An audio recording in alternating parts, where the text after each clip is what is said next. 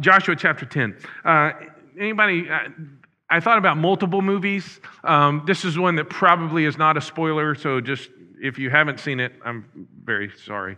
M. Night Shyamalan's Sixth Sense. Anybody? Yeah. Some of you are like, I don't watch those movies. Okay, it's okay. Significant plot twist, right? Haley Joel Osment, I see dead people. He comes to the end of it, and Bruce Willis is the dead people, right? I mean, like, he's the guy. And so that's the big thing. And in that moment, even if you saw it coming, in that moment, you're like, ooh, right? I mean, just this kind of thing where you're like, wow, that was really an unbelievable story. Today, we're looking at Joshua chapter 10 at a really unbelievable story. Like, we're going to come to this moment here in a few verses, and we'll go, wow, man, even if I saw it coming, even if I knew the story, wow, that's still such a cool thing. And so we've got a lot going on today. I want to try to be as succinct as possible. Here in Joshua chapter 10, there's really just kind of two questions that I want to try to explore. One is, what exactly happened? And then secondly, what does it mean? The things that happen, what do they mean? And so work through the first few verses here together. I'll try to summarize the rest of the chapter here in a minute, but let's just talk about what happened first. In Joshua chapter 10, starting in verse 1. As soon as Adonizedek, king of Jerusalem, heard how Joshua had captured Ai and had devoted it to destruction, doing to Ai and its king as he had done to Jericho and its king, and how the inhabitants of Gibeon had made peace with Israel and were among them, he, the king of Jerusalem, Adonizedek, he feared greatly, because Gibeon was a great city, like one of the royal cities, and because it was greater than Ai, and all its men were warriors. And so, and by the way, I know we got some pregnant ladies, a couple of you in here. If you're looking for names, here's a great list. So Adonizedek, there's one of them, king of Jerusalem, sent to Hoham, there's another, if you're looking for your kid to get beat up in junior high, to Hoham, king of Hebron, to Piram, king of Jarmuth, to Japhia, king of Lachish, and to Deber, king of Eglon, saying this, come up to me and help me, and let us strike Gibeon, for it has made peace with Joshua and with the people of Israel. And so the five kings of the Amorites, the king of Jerusalem, the king of Hebron, the king of Jarmuth, the king of Lachish, and the king of Eglon gathered their forces and went up with all their armies and encamped against Gibeon and made war against it. So just note this for just a second, please, before we talk. Note this. Twice in the first 5 verses, he rattles off the 5 kings. Twice. Why? Why would he spend time putting those things down? He wants to make sure that everybody's clear on this fact, that there were 5 armies in Gibeon. So the odds were 5 against 1. Not good odds in Old Testament world, right? 5 armies, 1. Typically this goes very, very poorly. 5 armies against 1. 5 armies against 1. 5 armies against 1. Don't miss that. Don't miss that.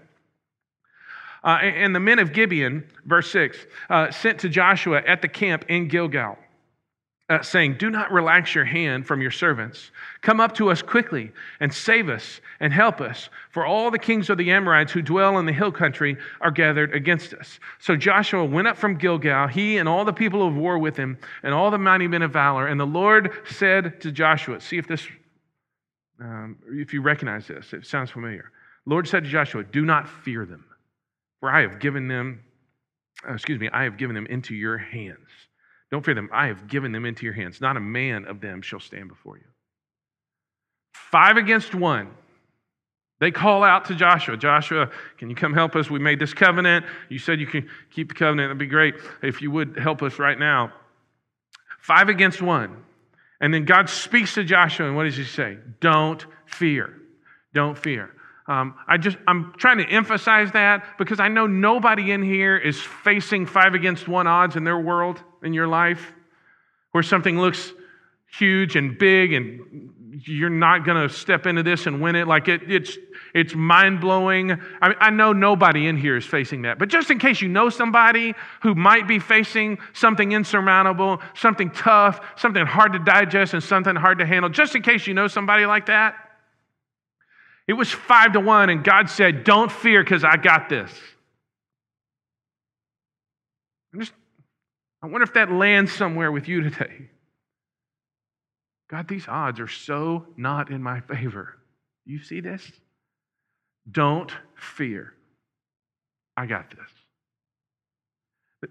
What happened? The first thing was Israel, the people of Israel, they kept their word to the Gibeonites. They had made a covenant. You remember from chapter 9, Gibeon had come along. They had deceived Israel. They stepped into a covenant. And even though it was kind of a crummy covenant and a bad deal all the way around, they didn't seek the counsel of the Lord. That's all last week's sermon. They kept their covenant because they were going to be people of their word. And because they kept the covenant, we're going to be people of their word. They set out to do battle. And as they set out to do battle, 5 against 1, it feels like a bad deal. God says, don't fear. Don't fear. Why? Because I got this. I got this. Second thing that happened was that the Israelites marched all night. Look at verse 9. So Joshua came upon them suddenly, having marched up all night from Gilgal. Gilgal's lower, they're going uphill, if you will, 18 to 20 miles, depending upon how you measured it and how exactly the path they took and that kind of thing. And they marched all night. So sun is starting to come up, dawn is starting to break, people are starting to stir in the camp of the Amorites, and all of a sudden, they're looking at an army around them. God used this hard work of Joshua, God used this willingness to sacrifice for Joshua to put them in a position to do what he wanted done. And then, this is where the plot twist happens. This is where the story gets good. Look at verse 10. And the Lord threw them into a panic before Israel. So they wake up, there's soldiers, and all of a sudden there's in a panic. Before Israel, who struck them with a great blow at Gibeon, and chased them by the way of the ascent of Beth Horon, and struck them as far as Azekah and Makkedah. And as they fled before Israel, they were going down the ascent of Beth Horon. The Lord threw down stones from heaven on them, as far as Azekah, and they died. There were more who died because of the hailstones than the sons of Israel killed with the sword. Here's the plot twist. And at that time, so sometime in the middle of this fight, Joshua takes status here, and he's like, okay, what we need is for the sun not to go down. We need to be able to see these people so we can go ahead and finish the job. So what's he do? Verse 12. At that time, Joshua spoke to the Lord in the day when the Lord gave the Amorites over to the sons of Israel. He said in the sight of Israel, sun, stand still at Gibeon, and moon in the valley of Ajalon. And the sun stood still, and the moon stopped, until the nation took vengeance on their enemies. Is this not written in the book of Jashar? The sun stopped in the midst of heaven and did not hurry to set for about a whole day. There's been no day like it before or since when the Lord heeded the voice of a man, for the Lord fought for Israel. So Israelites keep their word. They marched all night to be ready for battle. And then as the battle is going on, Joshua's like, man, if it gets dark, we're not going to finish this job. God, we really need the sun to stand still. And the Lord looks at the sun and goes, hold where you are, right there. God made the sun stand still. Now, there are plenty of people in here who are way smart, and I want to recognize that. And so your question might be, especially if you're, into NASA world, do you really believe the sun stood still? Here's what I really think happened. I mean, just a plain reading of the text. I think God pushed pause on the entire universe. Like the cosmos, he just went boop, and it paused it. That's what I think, until Joshua accomplished. That's what I think. The question underlying that, though, is how do we interact with texts like this? And so I want to take just a second and think with you about how we interact with texts like this, texts that we don't necessarily understand or try to make sense of, or difficult for us to make sense of because of some of the things that we work with on a day in, day out basis. And what I want to do is just give you 2 rails to run on this thing, okay? First is, truth always points us back to God. Truth always points us back to God. Why? Because all truth is whose truth? It's God's truth. Right? God is the one who made it. The biblical worldview is God is out here and he's the one who made it. And then inside of him, created inside of him are all of these other things. It's the created world and all the laws and physics and stuff that go with it. All the things that happen, that God exists outside of those things, and those things exist because he has put them into place. They're not separate from him. They're not like out there in some, they're existing, if you will, inside of his creative power. So all truth points us back to God. That includes scientific truth. Truth is truth, and it always points us back to God. One of the sayings that has been around since I think about the Reformation is that science is the handmaid of theology, meaning that science serves theology in this way. It gives us perfectly great reason to stand in awe. So Scripture says this in Psalm 19:1. The heavens are declaring the glory of God, and the sky is showing forth his handiwork. So all of you space nerds out there, you look up at the heavens, and what ought you to see? I mean, physics and orbital mechanics and J2 perturbations and all that stuff that happens, and the glory of God on display. You look and you go, wow, that is, wow. Just think that God would do that. It points us back to God.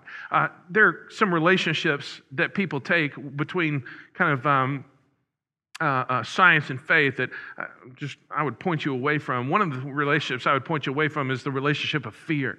Science doesn't need to be scared of faith, and faith doesn't need to be scared of science.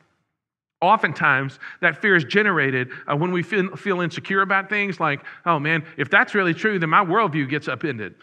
Listen, if you're a person of faith in here and science says something that you think is going to upend your worldview, here's what I would just tell you. All truth is God's truth, man. It points us back to God, and it helps us to stand in awe of Him and helps us to be more clear about how we can stand in awe of Him. So you need not fear that. If you're a science person and faith makes a claim on your life and about something that happened, how God intervened in the world, then you don't have to fear that either. You don't have to fear that either. Like, these things can stand the test of time. Insecurity often generates this fear. And when we feel insecure, particularly if we're people of faith, when we feel insecure, we're trying to go looking for science to justify us in some way, and we end up in a really, really bad place. God is the one who justifies us, not science, okay? So I'll just give you an example about this passage. How many of you have seen the email come around about NASA finding the missing day? Anybody?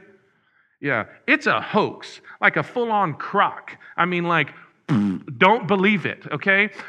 It was a myth. The story goes like this. There's a group of people, and they're doing all these calculations, and all these NASA smart people are in the room and like, hey, we're missing a day. What happened? The computer's not working anymore. And, oh, well, look, God said there was, the Bible says that there's a day that was missing because the sun stood still for a whole day and blah, blah, blah, blah, blah, blah, blah. That myth actually started in the 1800s, and just so we're clear about this, NASA was not around in the 1800s, okay? Written first in a book published in 1936 called The Harmony Between Religion and Science, or Science and Religion.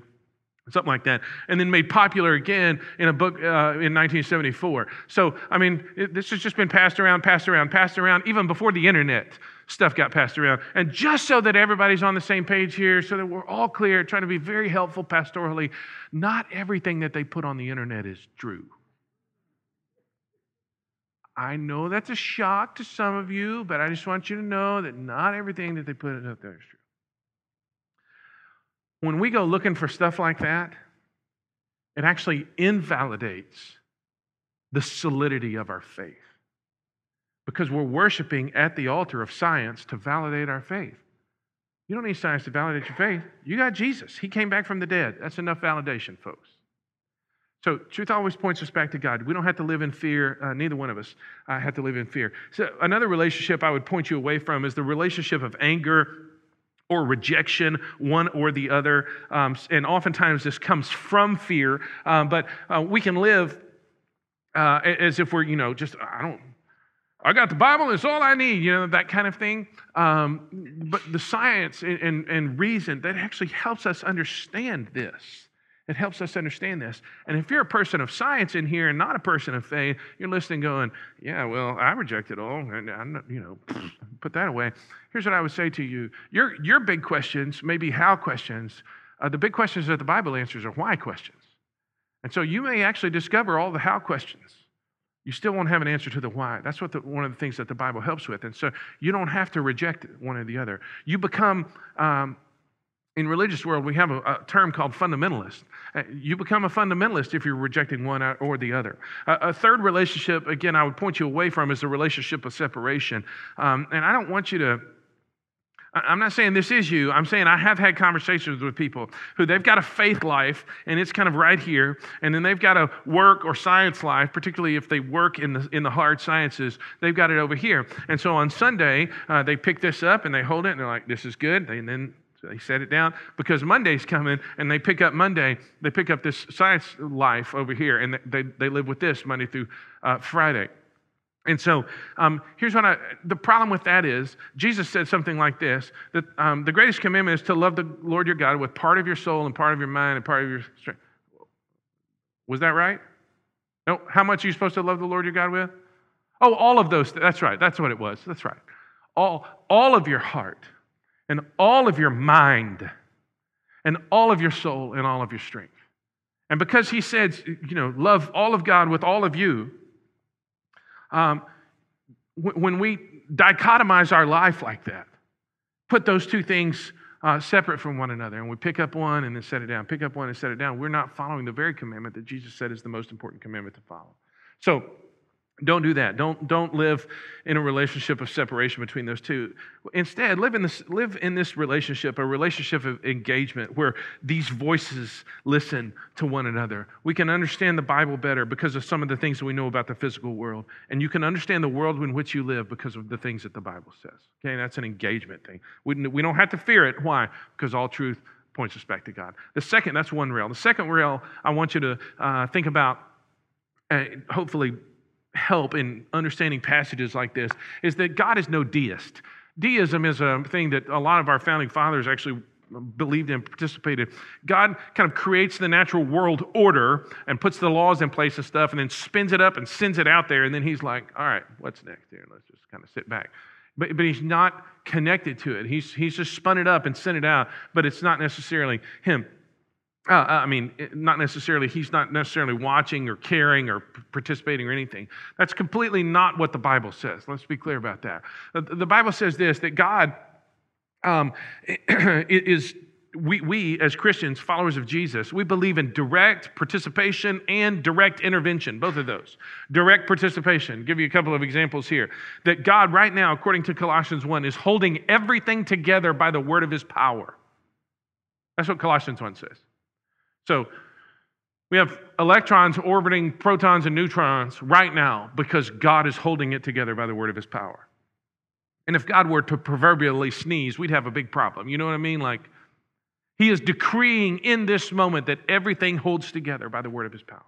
That is a direct intervention and direct participation in this world. Secondly, I know, again, a couple of pregnant ladies in here. Psalm 139, God is knitting babies together right now inside of their mother's womb. Right this second, he's doing that. Just sewing little things on. This is what God's doing. Does that sound like a passive God who's kind of throwing stuff out there and letting stuff happen? That's very intimate language. Very intimate language. God is knitting this together inside of the mother's womb. That is direct participation. Further, we said direct participation and intervention. He still works miracles. When God's people pray, man, he still works miracles in people's lives. He still does that. And so because he still works miracles in people's lives, we're looking at it and going, okay, so God, we understand how the word normally works, and then sometimes you step into scenes and you step into situations, you're like, oh, no. That's not how that's going to go down this time. That's why we pray. That's why we pray.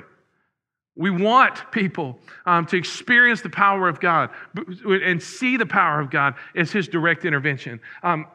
He still executes, as part of his direct intervention, he still executes his purposes for the world, which one day are going to be all summed up into Jesus, so that when every knee bows and every tongue confesses that Jesus is the Lord, everybody goes, yep, that's the way it's supposed to be. When we talk about direct participation and direct intervention, I can't think of a better thing than Jesus himself, who became a baby, right? Stepped into our physical world participation and then intervened in the brokenness of our world. So God's no deist. So truth always points us back to God. That's one rail. And secondly, God has direct participation and intervention. The best response is these two things, humble perspective and a winsome confidence. Humble perspective being, hey, we may not necessarily have everything figured out. So I need to stay humble about that. I mean, I believe what I believe, but I need to stay humble about that. It's if your instinct is, well, I'm not so sure I believe that other stuff, I'm just trying to read the Bible and understand it. That's a good instinct. Let me say that's a good instinct. But be humble about these things. Like, hold on to them, but be humble. If you're a science person, you're like, I'm not so sure about that. Listen, have you ever noticed that science on occasion rewrites itself? Like Copernicus. That's all I got to say, right? Hey, the earth is the center of the universe. Oh, wait, no, it's not. We make discoveries tomorrow that changes everything that we knew about today. Okay, so be humble about that, a humble perspective, and a winsome confidence. Believe what you believe and hold that belief with confidence, but don't be angry about it. Instead, be winsome about it. You can be certain about the things that you're certain about. Uncertainty, I think, sometimes in our day is an idol, but you can be certain about those things. Just hold them in a way that makes them attractive. And let me just give you a quick example. Some of you know I'm in a doctoral program at this place in Chicago, and the very first class that I had was by this super smart Old Testament scholar, grandpa guy. He was 82, I think, when he taught the course. I mean, awesome. And if you can imagine, super smart Old Testament scholar and a bunch of pastors in a room, that there might be some lively, engaging conversation, debate, fight. There might be some things that we disagreed about. And there was a point where a few of us took issue with something that he said. And so we were going at it pretty good, not unfriendly or anything. Just, everybody's pretty passionate about this. We believe what we believe, confident in what we believe. You put us in a room, we're going to be even more confident. And so he just finally looked at us and goes, fellas, let me just tell you something. I'm not sure that when we get to heaven, this is going to matter. But when we do get to heaven, we will know who's right. And we won't want to rub it in one another's faces or anything because we'll be in heaven, right? So when we get to heaven, I'll just look at you and wink, and you'll know I was right. Best possible comeback ever. I'll just look at you and wink. Oh. What is that? That's a confidence that's not angry. The confidence that's winsome, right? That actually is attractive. It draws you closer and goes, hey, I actually want to talk to you some more about this now that I see that that's kind of your attitude. Man, do we need some people who have that in these days. Lastly, back to chapter 10 here and look at verse 11. As they fled before Israel, while they were going down the ascent of Beth Horon, the Lord threw down large stones from heaven on them as far as the Azekah, and they died. And there were more who died because of the hailstones than the sons of Israel killed with the sword. Why is that an important detail? Because remember, be faithful and don't be afraid. God said, I've got this. So just everybody's clear that God is the one who's winning the victory here. God is the one who's winning the victory. The rest of the chapter unfolds like this. The kings, those 5 kings that everybody was so scared of in the first few verses, they end up hiding in a cave. And the people of Israel throw some stones over the mouth of the cave so they can't escape, essentially imprisoning them. And then after they've taken care of all of their business, sun has stood still for all this time, they've taken care of all their business, Joshua brings the kings out, he executes them. And then the next day over the next several days, they go after all of the towns that those kings were the kings of, and then this is the rest of chapter 10. And they devote to destruction, as God said, all those things. And so the last thing that happens is God gets victory over his enemies. God is the one who gets victory over his enemies. What does all this mean? That's the kind of thing. Where do we go with this? What does all this mean? And these 3 things, I just want to point them out to you. Number 1, God is determined. He is determined to destroy evil. You look around the world, and, people get in a truck, and a guy gets in a truck, drives through a crowded street and kills however many people they ended up killing in Nice. You go, Oh, that's evil. People hijack planes, fly them into buildings. Oh, that's evil. Shoot up nightclub. Oh, that's evil. News broke this morning. It looks like there was another shooting in Baton Rouge. You just look at this and you're like, that's evil. Here's what I promise you. God's not going to tolerate evil forever. He's not. He's too good for that. He's too good for that. And so if your world is crazy, like this world is crazy, just know that God's not going to tolerate evil forever. The destruction of evil happens because God was involved. Like He's the one who did it with the hailstones and stuff. But we got to participate. Joshua got to participate in that. So you had both the hailstones and the sword, right? I mean, he's in the middle of destroying this evil people. Oh, I don't like you talking about the Amorites like they were evil. They were evil. They were not nice people. They were wicked people that God had had enough of, and He wiped them out. That's the status of that, okay? So He's stepping in, and He's destroying. He's bringing destruction, to bear. And you think, well, maybe you don't feel sorry for the Amorites. Maybe you're like, oh yeah, go get them, God. Good. 1 Peter says judgment begins with the household of God. So before you go cheering all of that, just remember where it starts. It starts with us. But God is determined to destroy evil, and He will. He ultimately will. We always need God's power to deal with evil, but the good news is we get to participate in His victory. And so what I would say to you is don't sit it out. Don't be a sideline Christian. If you see evil in the world physically, if you see evil in the world morally, if you see evil in the world relationally, you see evil in the world spiritually, you see those at work in the world, don't sit out, man. Step up into that. Because you will join God in what He's doing in eradicating evil. He's going to destroy evil. You get to be a participant in that. It may require sacrifice, but ultimately God will do it. Second thing I will tell you is that this story means that God has unmatched power. He made the sun stop in the middle of the sky. Who does that? God does. God does. He has a power that's unmatched. I mean, He can make Everest, and then He can move it.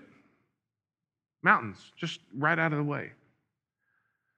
He could press pause on the entire cosmos to accomplish His purpose. And there's not a thing that you're facing today that is bigger than God's power.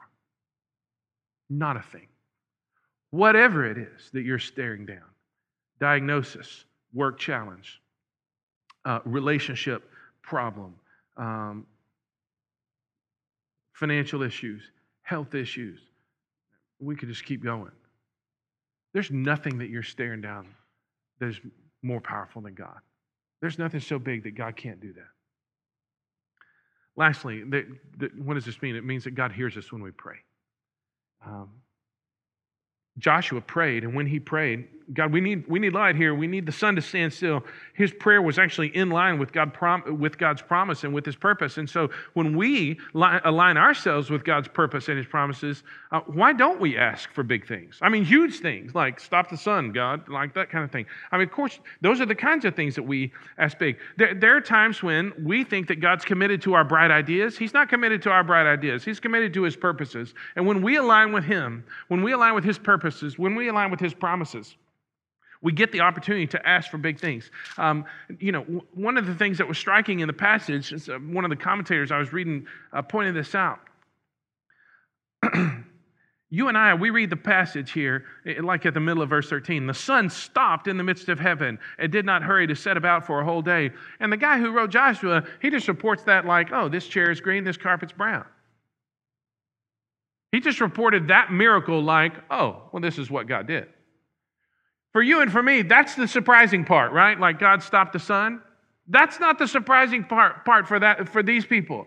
They knew that God had the power to stop the sun. They knew that God could do whatever He wanted to. He's created it. He can do whatever He wants to. That's not the surprising part. Here's the surprising part, verse 14. There's been no day like it before or since when the Lord heeded the voice of a man, for the Lord fought for Israel. Hey, Moses used to go into God's presence and receive instruction from God. Joshua goes into God's presence and is like, hey, God, can you do this for us? And God's like, yeah, you got it. That was the surprising part for them, that God listened to Joshua's prayer and it did something about that. And for you and for me, there is nothing that we can ask of God that is too big. Ephesians 3, verse 20, Paul says this, that God can do immeasurably more than we can ask or think. How much is immeasurably? Can we be clear about that?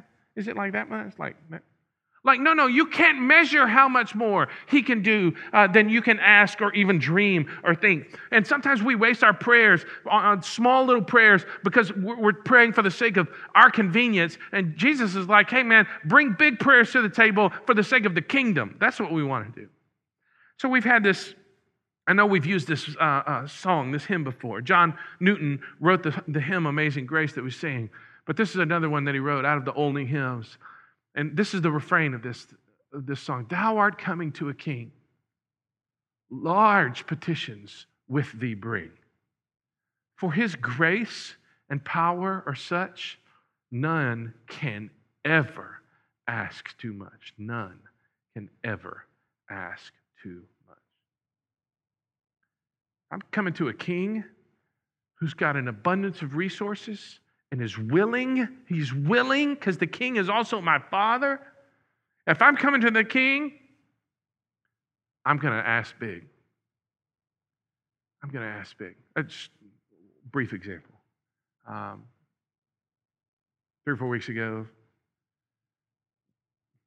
our family has a favorite snow cone place. Snowball Cabana. Anybody with me on that? Love Miss K. We go up to Snowball Cabana. And my second born looks at me and he goes, hey, Dad, can I get the medium?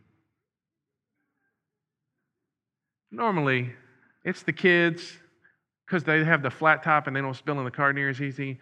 Or if we're going to sit around, they'll get the small. He goes, Dad, can I get the medium? I'm like, it's just he and me. I'm like, yeah, why not? Seriously? Whatever you want, son. You want the jumbo one, like 32 ounces of sugar and ice? Get after it, boy. How much? What do you want? What do you want?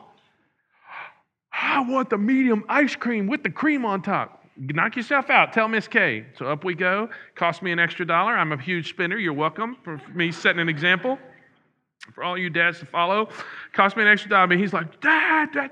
And the minute it comes out and Kay did it right, it feels like it's like a bucket of chicken except snow cone to him. It's just huge to him. He's like eating. Finally, he gets about halfway through. He's like, maybe I should have gotten the small. Doesn't matter. He asked big because I'm his dad.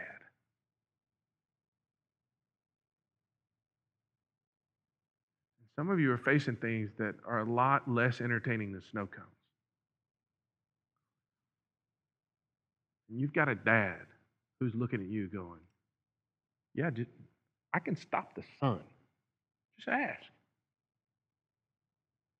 I can do this. Just ask. If we can align our hearts with his promises and his purposes, just ask. Just ask. Those 3 things.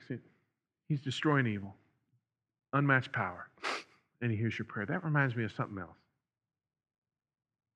Because God looked down on the world, and he sees, present tense, and he saw, past tense, the evil that's at work. He saw it. And he sees it on every level, right? I mean, the huge worldwide level. He sees it on the system level. He sees it on the family level. He sees it on the individual level. He sees it on the heart level. And he's looking at this going, oh man, this is not how I designed the world to work. The whole darn thing's broken. And not just broken like, oh, too bad. Like broken like this is evil broken. Like they're doing things against one another and to one another that are evil. Those are things that I've not designed to do.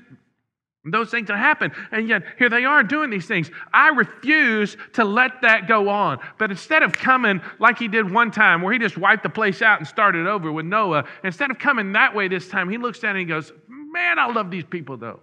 How can I let this evil continue in their lives, in their hearts? How can I let the resident evil that's taken up inside of them to continue to display itself all throughout the world?